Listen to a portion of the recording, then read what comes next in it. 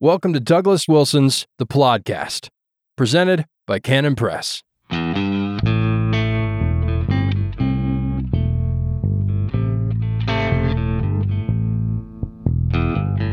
Yes, God don't never change. Welcome to the Plodcast. This is episode 293. I'm Douglas Wilson, and I am very grateful that you decided to join us. So, I want to talk a little bit about generations and personalities. Generations and personalities. This is a combination of observing that 20-year-old males, let's say, have certain things in common, and insurance companies can tell you what some of those things are that they have in common. 20-year-old males who have red convertibles have certain things in common, and insurance companies can tell you about those things as well. So, just being in a particular age cohort affects your disposition, your reaction to things, your outlook, and so on. But generations also have personalities, which means that a 20-year-old in my age cohort, I'm a boomer, 20-year-olds are, well, in 1973, when I was 20, all my 20-year-old peers had certain things in common with all 20-year-olds of every era. And yet, in 2023, we've got a new crop of 20-year-olds who share certain things in common with the 20-year-olds of my generation, but they also have a distinctive personality. And this is what we're getting at when we talk about the differences between boomers and millennials, or the silent generation. The silent generation would be those who were little kids during the Second World War. And then boomers are those born after the war. And so when we're talking about Gen X or the millennials or different age cohorts, the millennials have certain things in common with people of that age throughout all history. But they also have certain things in common with one another that are not the case. So it's not the case that a 20-year-old is going to be today is going to be exactly the same as a 20-year-old in 1973, because you've got two personalities going. You've got the individual personality and the individual traits of a male who's young, whose body's full of testosterone, but you also have the epoch or the age or the generation that the person is living in.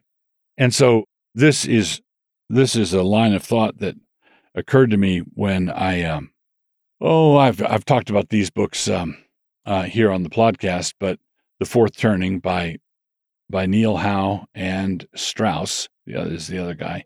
I think it's William Strauss. Back in the 90s, they wrote a book called The Fourth Turning, which analyzed the cycles of history, and each cycle of history is a thing called a seculum. And the seculum is the length of one long human life, somewhere between 80 and 100 years. And each one of these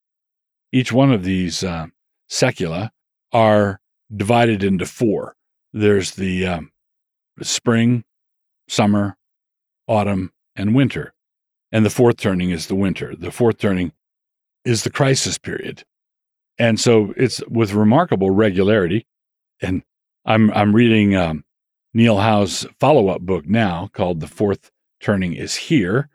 Back in the 90s, they predicted the fourth turning.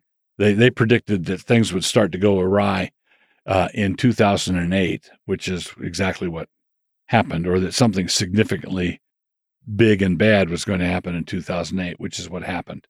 And he also says that this fourth turning period we've got about 10 more years, 7 to 10 more years to go in this crisis period, right?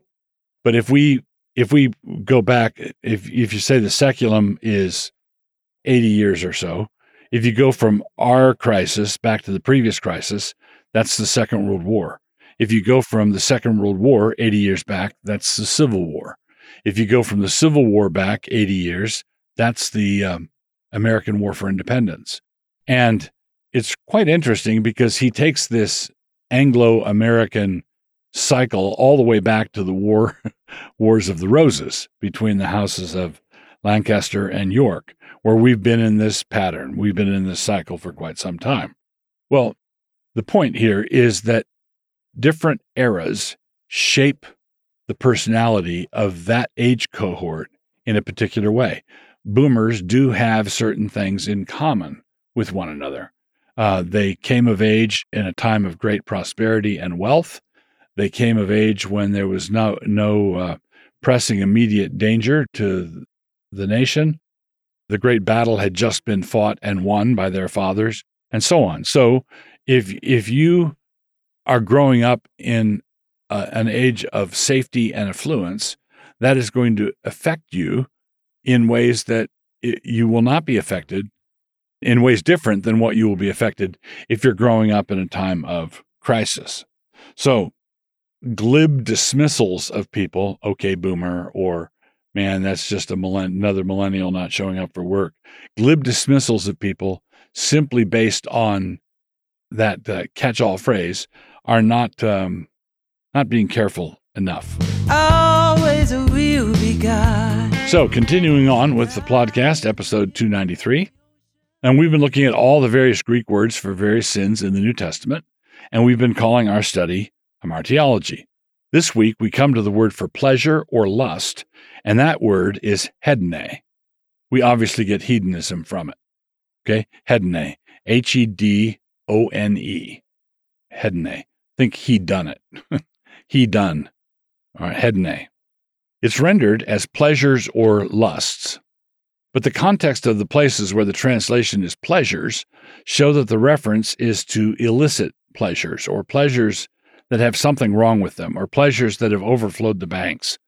In the following instances, the pleasures are all hanging out in bad company. These are not good pleasures. And that which fell among the thorns are they, which, when they have heard, go forth and are choked with cares and riches and pleasures of this life, and bring no fruit to perfection. That's Luke 8:14. Luke 8:14. So the seed is sown among the thorns, and the pleasures of this life choke it out. Obviously not a good thing. Here's another one.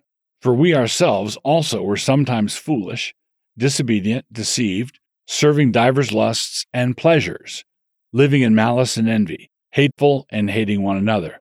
Notice here, various lusts or divers lusts and pleasures are right next to each other. Okay? Then 2 Peter 2:14, and shall receive the reward of unrighteousness, as they that count it pleasure to riot in the daytime. Spots they are and blemishes, sporting themselves with their own deceivings while they feast with you. All right, so this is the thing that they take pleasure in here is pleasure in rioting in the daytime. And then there's one place where in James, where the word is rendered simply as lusts. This is two places in James 4, verse 1 and James 4, verse 3. I'll read this, skipping over verse 2. From whence come wars and fightings among you? Come they not hence, even of your lusts, there it is, hedone, even of your lusts that war in your members? Ye ask and receive not, because ye ask amiss, that you may consume it upon your lusts.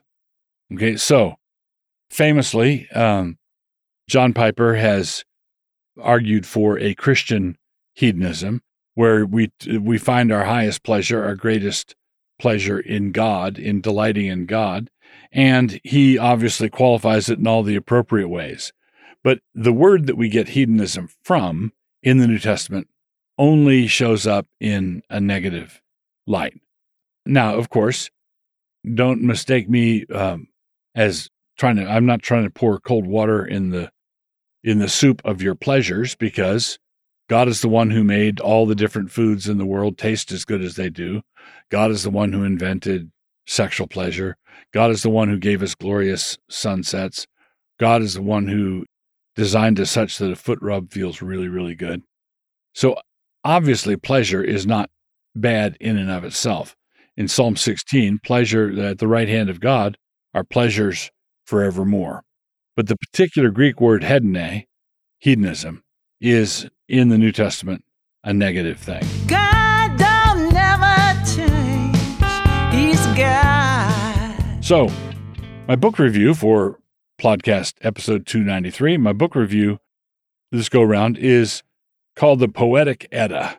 The Poetic Edda. EDDA. EDDA.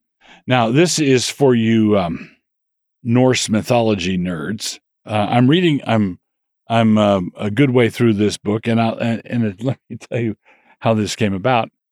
I have a barber who is a worshiper of Thor, and I was chatting with him about it. And I've read some various Norse things. For example, I've read the Song of the Volsungs and that kind of thing. And my barber recommended the Poetic Edda. So I wanted to be able to talk about this intelligently with him. So I ordered a copy, and I've been working my way through it. And I've chatted with him a little bit about it. And it's quite striking as a sacred book. It is not anything like the Bible. Nothing like it. And this fellow, that my barber, is serious about it. He's got an altar to Thor in his house, and he's read a bunch of this stuff.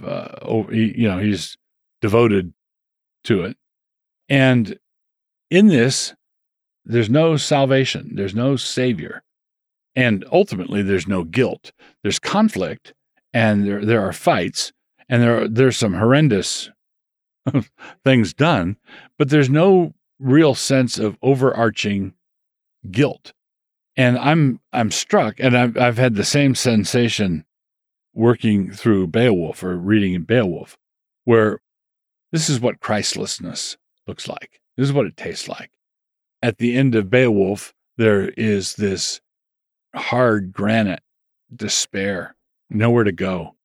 They're trapped in a cycle of blood vengeance. And in the Poetic Eddas that I'm currently reading, they're not tired of it yet. In Beowulf, they're plainly tired of it, and they're wanting out. There doesn't seem to be any desire to escape in the Poetic Edda. There is you would have bittersweet. It's a series. I'm not telling you that much about the book, right?